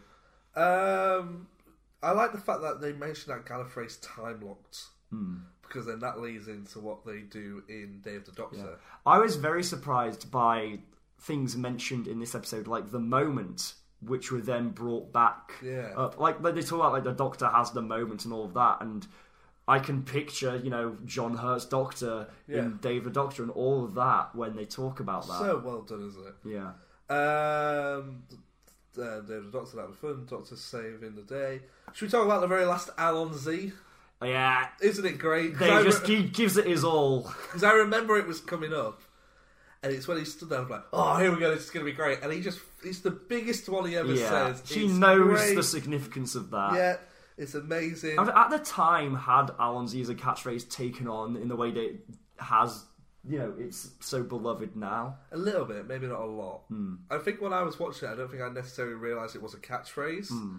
It's only afterwards when you see like retrospective T-shirts and stuff like that, and Geronimo. The thing is, we'll get to this later, but I feel like Moffat was quite aware that Geronimo was going to be a thing in the way Allons-y is a thing. Yeah, exactly. I like the... Did you know... I don't know how much of a Red Dwarf fan you are, but did you notice that the spaceship they're on looks a little bit like Starbug from Red Dwarf? I did not notice that. Okay. The thing I thought about the ship was it gave me very big Millennium Falcon vibes. Really? The way that it had kind of like these circular corridors, and then when they were in like the kind of fighting off the missiles, they had the the gun turrets. How that good is moved Wilf around. in that scene? It's so fun. Again, on Confidential, I watched Euros, the director of this episode, basically say he didn't have to give Bernard Cribbins any stage directions because someone off screen is controlling the pod, making the gun go up and down. Sorry, making the pod go up and down. But the chair inside is controlled by the actors. Okay. So all the spinning around is Bernard doing that himself. And he said, and if you watch Confidential, there's like a minute of footage of just Bernard loving it, and he's going woohoo. If Donna is shouting all that, and I love it when he flies up and he just says, "If Donna could see me now." Yeah. Because what I love about Wilf is that even though he's in all these amazing situations, he still just wishes his family were there as well. Because he's just filled with... I mean, this can be said for a lot of Russell's characters, that they're filled with so much love. Like, so much love for the people around them and the experiences. Yeah. Did Timothy Dalton get an opening titles credit? No, he didn't. It was the same as Part 1, David Tennant, John Sim, and Bermuda Cribbins. Okay. Last time we saw that, we're seeing those opening titles and that version of the theme. Oh, don't get me started, man. Again, we're talking about Wilf. The scene where the Doctor, he gives his Allons-y and he's flying towards the Maysmith mansion, and Wilf says, "Are we all about to die?" He says, "I'm not going to stop you, but I just want to know if I'm going to die." And so I thought, he was prepared to die. Fighting by his side. Yeah, that's insane. amazing. So good. I get goosebumps thinking about it because, like, that. Oh man, it's amazing. And the Doctor smashes to the ground. I'm surprised he didn't just die from the impact. Not gonna lie. That was the last scene that David filmed was on that green screen stuff. Is when because they finished with the green screen stuff. Yeah, that's the only part of the episode where I sort of go, maybe a little far fetched. Yeah, but it wouldn't really work if he like crashed down and then like you got up and it was Matt Smith. Yeah. But then again, has the regeneration energy already started to kick in by this point? So, no, it's definitely not by that point. So this is just a look that he... And also, I guess, just like Time Lord resilience from fall damage. Yeah. Rassilon reverses Master. Oh, yeah, the Master plan. Yeah. Let's talk about Rassilon versus the Master. That's great. It's great, and just the whole thing of... I love the fact that they resolved the whole drumbeat thing being... a link, and that was in place along. Also, this Can other Time Lords hear the drumming then, or is it just the Master? It's just the Master because the Time Lords planted it in the Master because they knew he would escape from Earth. Okay. Also, just because it's my last chance to mention it, or as we never mentioned it before, the heartbeat of the Time Lord. Da-da-da-dum. Oh! No way! Yeah! It's the Doctor Who theme. Dum, da-da-da-dum, da-da-da-dum, da-da-da-dum. Oh my god, it is, isn't it? Yeah, that's exactly what it is. The heartbeat of the Time... That's so amazing, I never realised that. Well, I think of it every time I watch it, but I realise I never brought it up in the podcast. But that's exactly what they're going for. Oh, yeah. Fucking Which also makes it, because throughout this whole thing, the Master's theme is that da-da-da-dum. It's kind of almost like an inverse, evil version of the Doctor Who theme, in a way. Yeah. Gallifrey returns, the whole planet. Yeah, that's cool. Yeah. Apart from that one scene where Maysmith is looking up... And he's looking over there, and Gallifrey's behind him. Oh, did you pick up on that? I did not. Like you look at it, and you like the perspective doesn't quite work, right? But it's still cool. And the Doctor's sort of given up, isn't he? He's sort of just laying on the floor. He doesn't even stand up. Yeah, he just gets there. But he does get up, and he's got a gun. Yeah, and he points it at Rassilon first. And there's that really cool scene where the Master's like, "Yeah, kill him!" And he points it at the Master, snaps it. Yeah. And he's like, "No, not me!" And then he goes back, and he's like, "Yeah, kill them!" And I love it, I think it's so fun. And it doesn't take away from the scene, how dramatic the scene is, that John Sim is talking over the top of it the whole time, because it works. Yeah. The Master switching side is good. He sees his mother, we talked about that, the Master versus Rassilon. Then the Master goes. He's just taken off to Gallifrey. Yeah. What do you think happened? Because obviously he escapes. Yeah, I can't remember if we get an explanation of how he escapes down the line, because the Master we see in World Enough and Time is a later on Master, isn't it? The Master without the drums. Yeah, it's Missy. No, I mean... Oh, yeah, sorry, yeah. Yeah. I was like, do you think there's a Big Finish story in there somewhere? Probably. There's always a Big Finish story. And I know there's loads of Time War stuff in Big Finish, isn't there? Yeah. Like, Time War is really comprehensively covered. Yeah, I'd like to see that. And then everyone comes to, and the Doctor says, "I'm alive." And then there's the knocks again, and it's Wilf. Yeah, this scene. I know this scene, for some Doctor Who fans, they find it really contentious. Okay.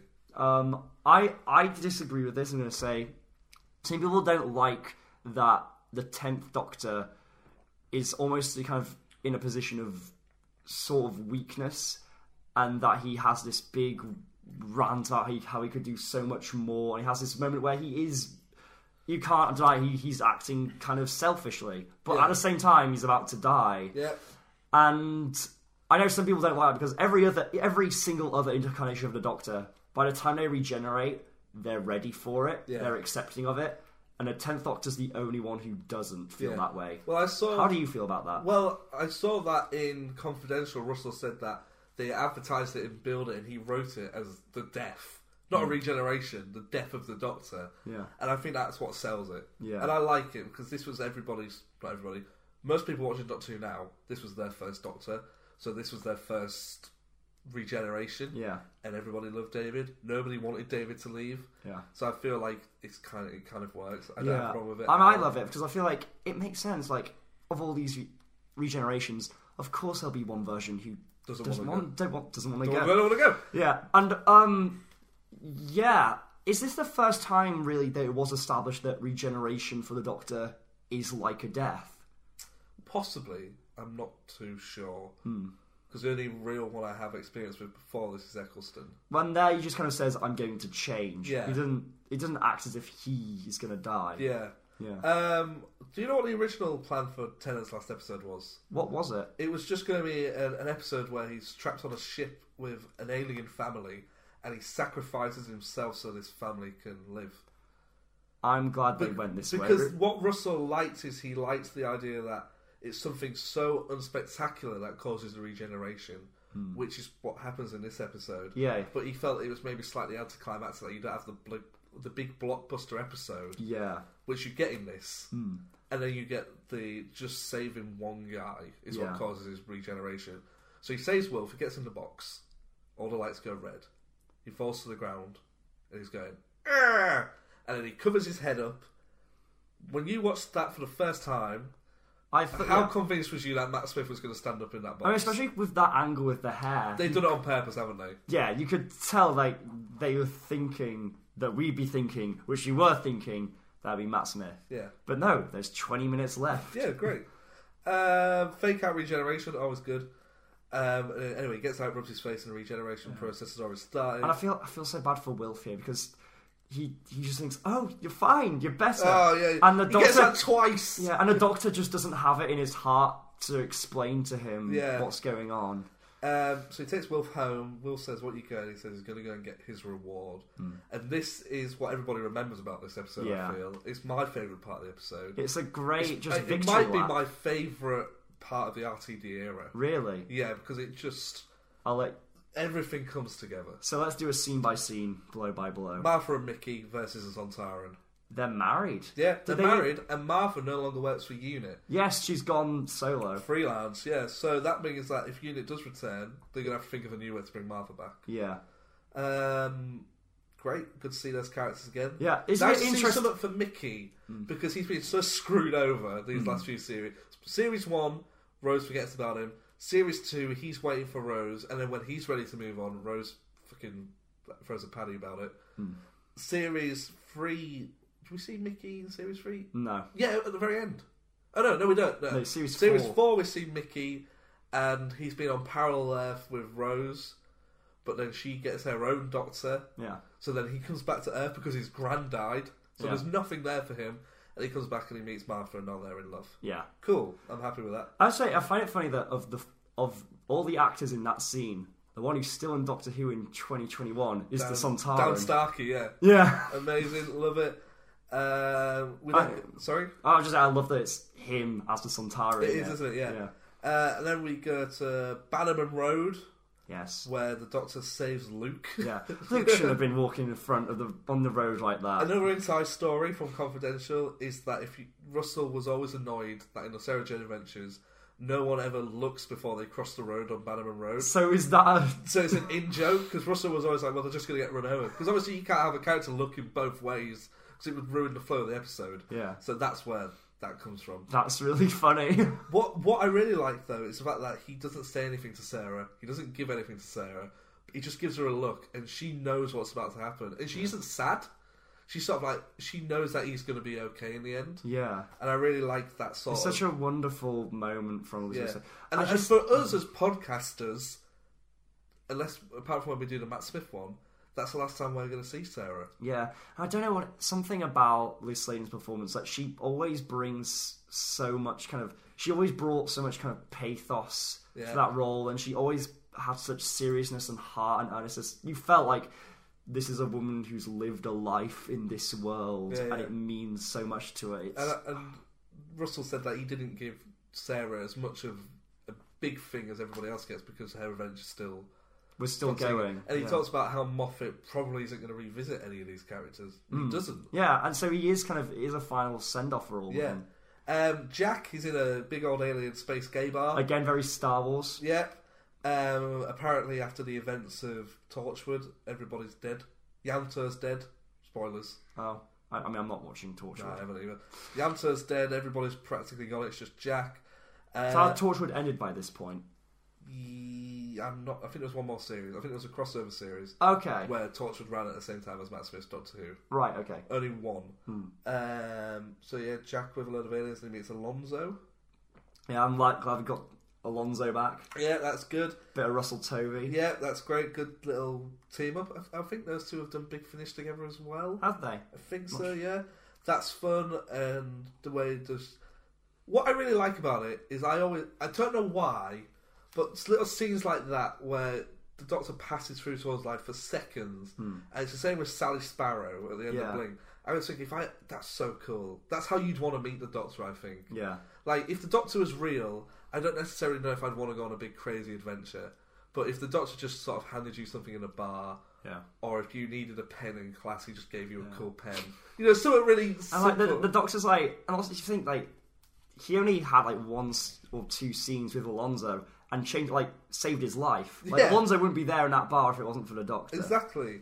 One that I completely forgot about is the return of Jessica Hines as the granddaughter of Joan Redfern. That's right, yeah. Who, from Paul Cornell's Human Nature, who, when you think about it, is the only character the Doctor has truly loved and confessed his love to. Yeah, he never told Rose he loved her, but he told Joan Redford that he did love her because when he was human.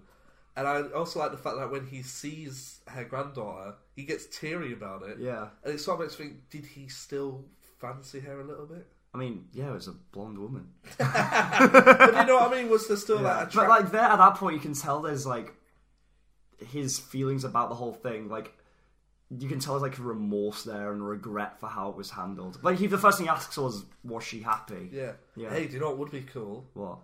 A TV miniseries set in that universe. Like the aftermath of it? No, so you have David Tennant as human John Sim. Smith. John Smith. You have Jessica Hines back. And you can have like a drama series about how they got their lives together. Okay. That'd be cool. It doesn't have to be sci-fi. You just do straight up real life drama.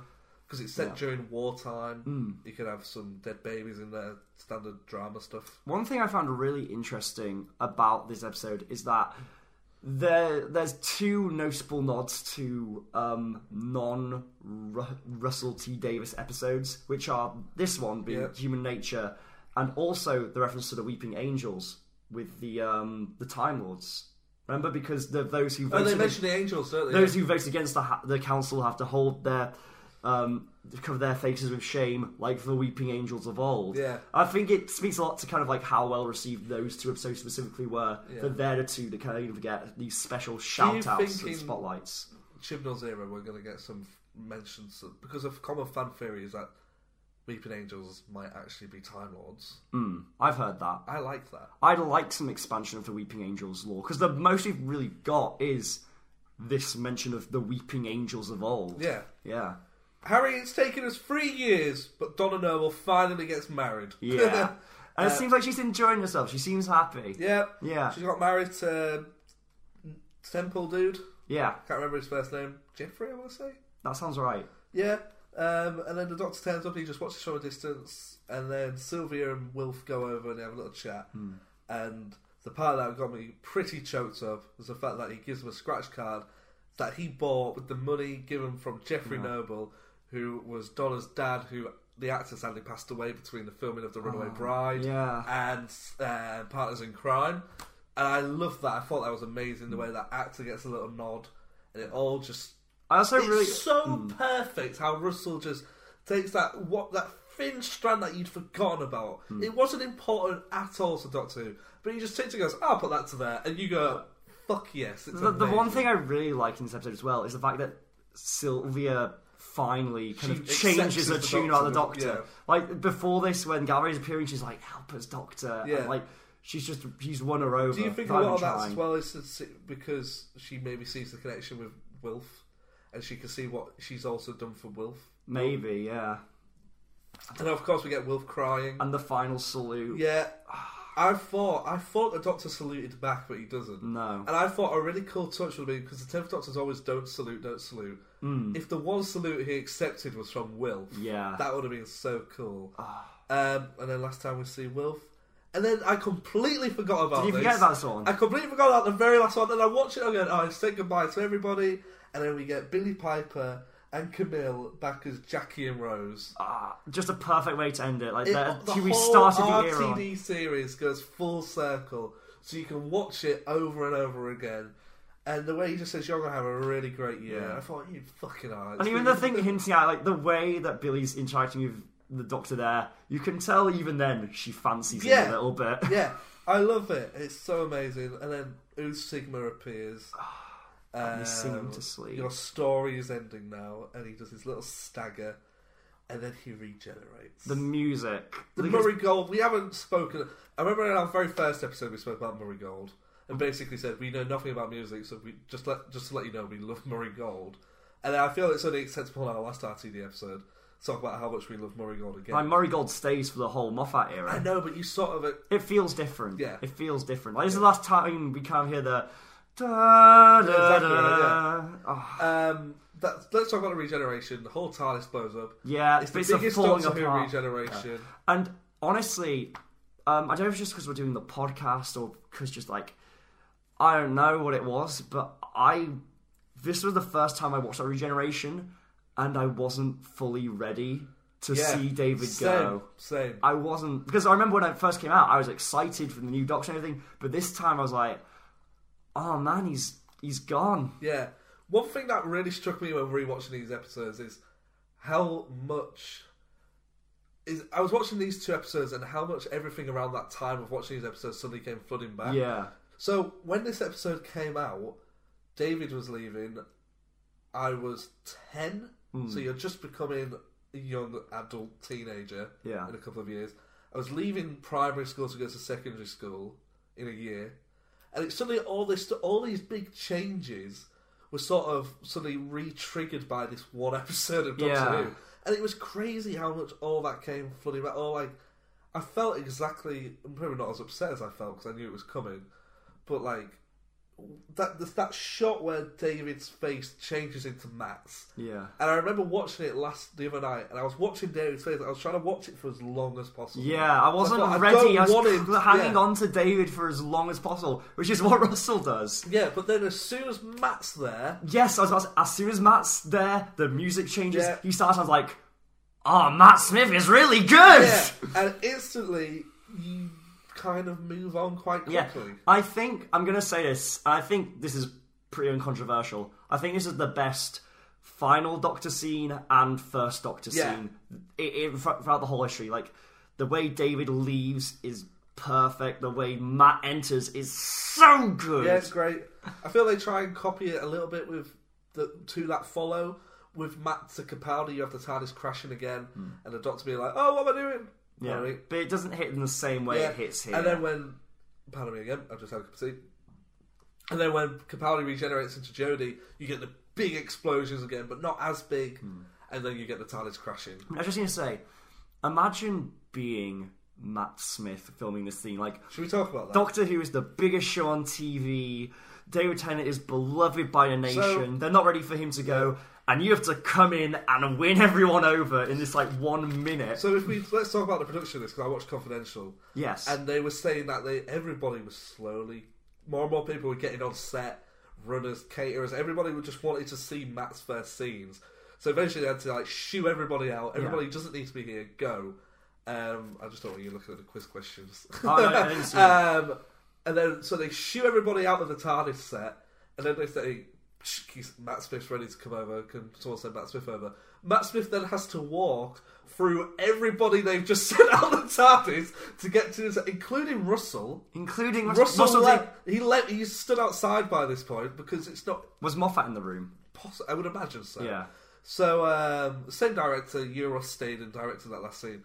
But you see it on Confidential, they film him for the first time walk into the set. And they catch Matt meeting Russell for the very first time. He hadn't met Russell before. No, it's the first time they've ever met. And Russell says, you hear Russell's voiceover and he's saying that, I could see Matt walking in David's costume and I want to talk to him, but he thought Matt didn't want to speak to him. So then Russell sort of turns away and then Matt grabs him and they start having a conversation. But Russell says he's like in this really awkward, like, looking really rude thing. And he says, like, he's talking to Matt all the time. He's thinking, you're in David's costume. This is very weird. And obviously then they go... You've got to watch... It's the best Confidential episode I think there is because of those last 10 minutes. Yeah. They film Matt behind the scenes preparing for his lines and stuff. And I don't know if you've seen it, but like I must have watched that so many times as a kid because he's all like pointing at the camera and doing like little gun fingers at the camera from a distance. Because I've seen the stuff of David filming his last scene, but not Matt shooting his first scene. It's really, really good. Like you see like how young he is. And like watch him as an actor as well. Like you watch him now and I feel like if you were filming behind the scenes he wouldn't really be that bothered by it. And he was sort of like, hey, alright. Yeah. But like he's sort of walking around the TARDIS just like trying to soak it all in. And every now and again he'll look up and he'll give a little slight wink at the camera and stuff. And like he does all like this cool wiggly stuff with his hands. The thing is, like, Matt Smith for the most part was basically an unknown. This is the first time we've spoken about him properly. Yeah, because like when David Tennant came, like he was known as like, you know, Casanova and stuff like that. Matt Smith, I'm not sure what people's reference was for Matt Smith. Secret Diary of a Call Girl, I guess. Yeah, I guess, but so... And he just comes in with so much swagger and confidence and excitement. They establish he could be a girl. Yeah, they do. Yeah. Moffat from the Star Wars era is planting that seed. It's so good. And then we get the Geronimo big old catchphrase as the camera swells up to the TARDIS. Fantastic. What an amazing episode. So good. God. Yeah, I really did love it. I'm surprised we got through that without at least me blubbering at some point. That also closed on the first Russell T. Davis era. Okay, let's talk about this. Because I was watching it and I sort of thought, I was thinking, I love this so much, the whole aesthetic look to it.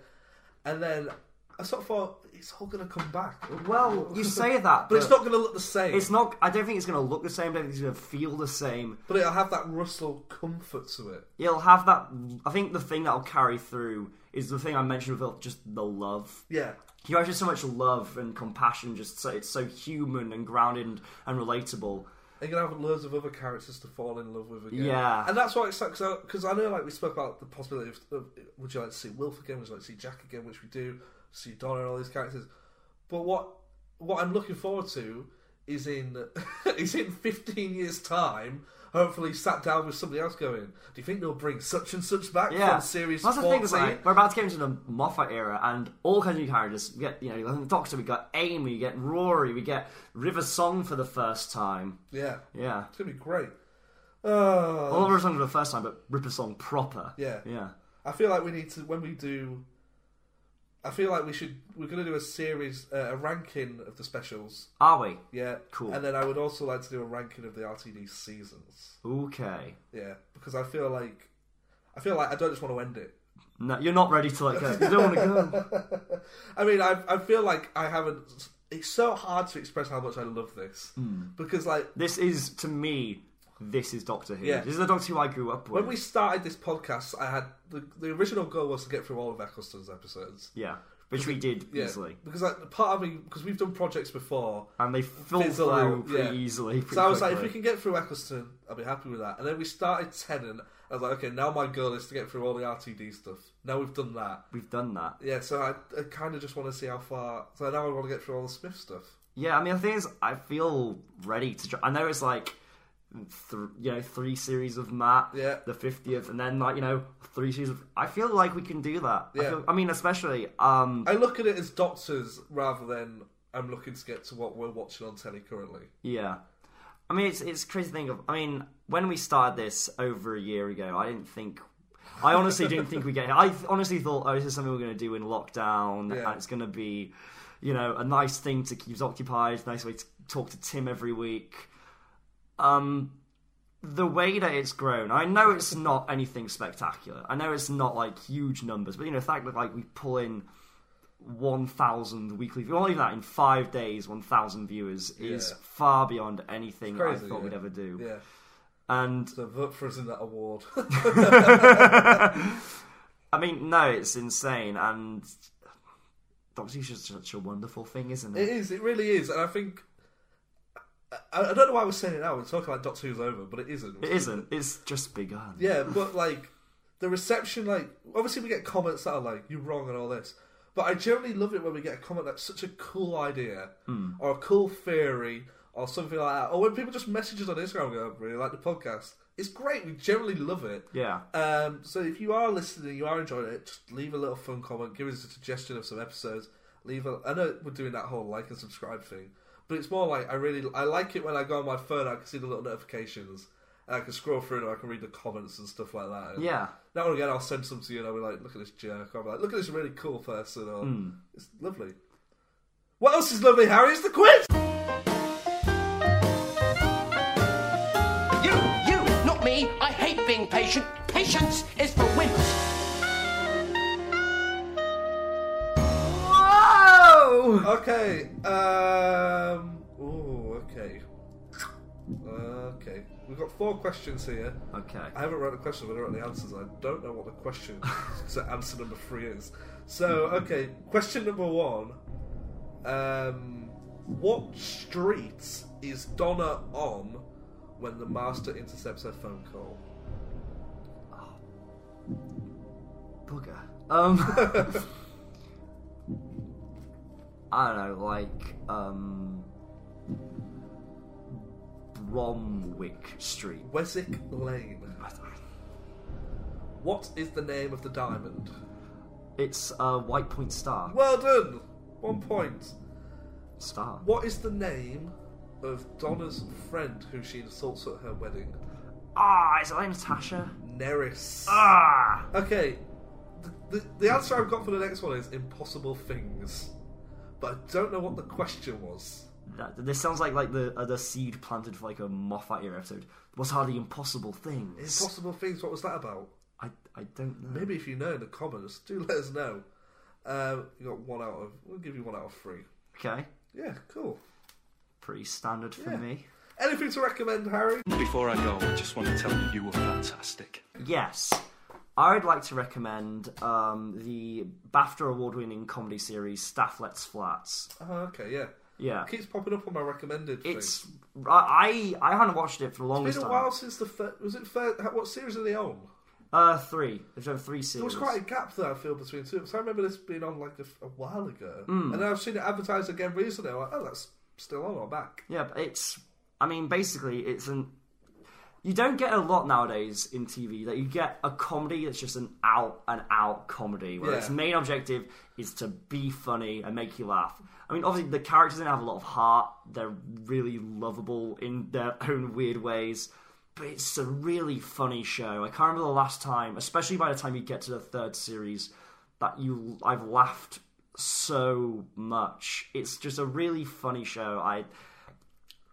It's just silly, out there. Just give a big recommend if you just want a really fun time. Yeah, cool. Sorry. I do want to watch it. Looks good. Channel 4 as well, right? Yeah, it's Channel 4. It's on all 4. You can watch it for free. Yeah, but what I'm saying is Channel 4 comedies tend to be bloody good. In between us, Friday night dinner. Well, it's Robert Popper is a co-writer for the series. Oh, fantastic. He's not the creator. The main guy, Jamie Deep Demetrio, Show as well. I think is his name. Yeah. I mean, Channel 4's brilliant. I love Channel 4.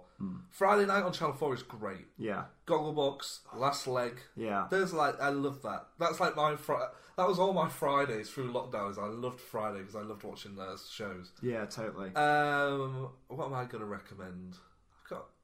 I'll tell you what.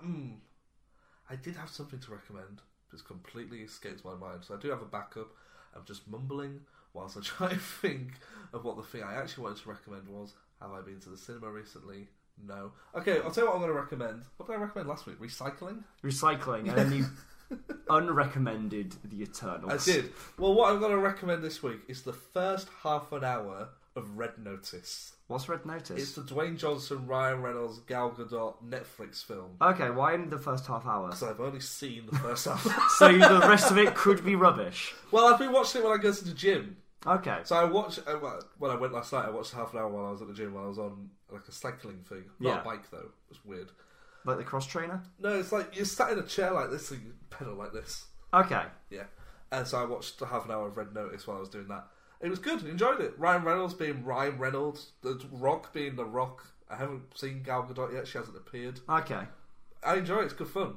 I watched it sort of thinking, what's this going to be like? I mean, is it like is it an action film? Is it a comedy film? What is it? It's an action film with a bit of comedy from Ryan Reynolds. Okay, he's the comic relief. There is an opening. The opening half an hour is like basically like one huge action sequence. Because it is the most expensive Netflix film project. I think isn't so, it? yeah. But like you've got to suspend disbelief watching it. You can't be like, oh, this action scene that would never happen. 'Cause it's just a fun, daft. Yeah. You know, like it's not fun and daft as in like, oh, it's silly. You know, you just gotta go, yeah, I'm watching an action film. You can shut off watching it. Like, take your brain off and just indulge in it. It's really good fun. Okay, cool. There was something else I wanted to recommend that I cannot remember. Was it a food? I can't remember. There was something I can't remember. Oh. Was it something I did over the weekend? I can't remember. Just have fun. Have fun. Tim recommends having fun. I'll tell you what, I think if people aren't happy doing like their job or something, then I think you should actively try and find a way to get into something that you do like. Okay. Yeah. What brings this on? Well, I was thinking about, because I was at work the other night and I was thinking how much I love my job. Hmm. And it's getting to a point now where I sort of look at it and sort of think I've probably got a year left at this because I want to move away from where we live to go do a master's elsewhere. Okay. And then eventually I want to do film as a job rather than photography. Man, the sound quality's going to dip and move away. So I sort of think, what am I going to do? But I was like, at least I'm leaving a job that I really like to hopefully do a job that it's not like when I worked at Costa. Yeah. And I left Costa to work at Subway. Do you know what I mean? Yeah. To try and find something you enjoy. Cool. Yeah. Very cool. Indulge in the things you enjoy. That's what we've done with the podcast. Yeah. Because I remember when we started, I was like, I remember when we started, because I wanted to do a podcast over lockdown. Yes. And I remember sort of going, what we're going to do a podcast about, a watch long would be fun. And then I was like, what do I want to watch loads of episodes of? And I couldn't think of anything. And at the time, I didn't really want to watch all of Doctor Who. Did you not? Nah. I was like, we'll just do Doctor Who because I can talk about it and I know enough about it. Yeah. God. But then I've sort of learned to really love it again. I'm thinking back to like those early episodes. I know this is like not like episode helpful. 1. I made a joke about Tom Baker dying whilst we were recording the episode. He's still kicking. Still here. I'm not the kind of person to this is probably bad for a channel, but God, I'm bad in those early episodes. I'm really bad. I waffle so much. I'm trying so hard to sound intelligent and to sound like I have something meaningful to say, and I just step over myself so much. No, it's fun though. I enjoy it. Hopefully we get some guests on. Yeah. I saw I can't remember the name, but it was MCM London, which is like their Comic-Con. Okay. And there was a Doctor Who podcast doing a panel there. Okay. And they had a friend of the show, Dominic Martin, on there. Who was yeah, Dominic. He appeared as a little guest, and I was like, that looks so much fun. Yeah. So I'd like to do something like that. I think we've sort of spoken about it casually that we'd like to do a panel or something. Yeah, I mean, not like as an ego thing, no, but just to talk to other people. And yeah, go, what do you think of this? Yeah, to engage with the fan base a bit more directly. Yeah, cool. Anything else, Harry? Do you want to shout out all the social media stuff? Yeah, we are on YouTube, Spotify when it's working, Acast when it's... Oh, it's Acast working? Yeah. Acast is working, iTunes when it's working. I'm guessing they're both fixed now. Yeah. They are both fixed now, so we're on all of those. We have a Twitter, we have an Insta, we don't have a Facebook because who would follow... Facebook? I use Facebook for memes. Yeah. That's it. Follow us on Twitter is usually the best one. Yeah. Instagram's quite good for when we want your suggestions for stuff. Yeah. Twitter, we usually use that for polls and fill little facts and stuff like that. Yeah. Good fun. It's good fun. Also on YouTube we use the community thing, which is where you can put little statuses. The community tab, yeah. We recently unlocked that because of subscribers and stuff like that. Oh, so, okay. Yeah. Nice. So go and check that out. Next week, Doctor Who Flux Series 4 talk and stuff. And... specials ranking. Yes. And the 5 Doctors. Yes, the 5 Doctors. Because it's the anniversary next week, isn't it? It is 58 years old. 58 years. It's almost as old as my dad. He's as old as my dad. Wow, really? Which my dad hates. I always say he's as old as Doctor Who. Which he hates. So, I'll say goodbye. Bye, everybody. Harry, do you want to say goodbye? No, Tim. I don't want to go. Make sure you subscribe to the official Bigger on the Inside podcast.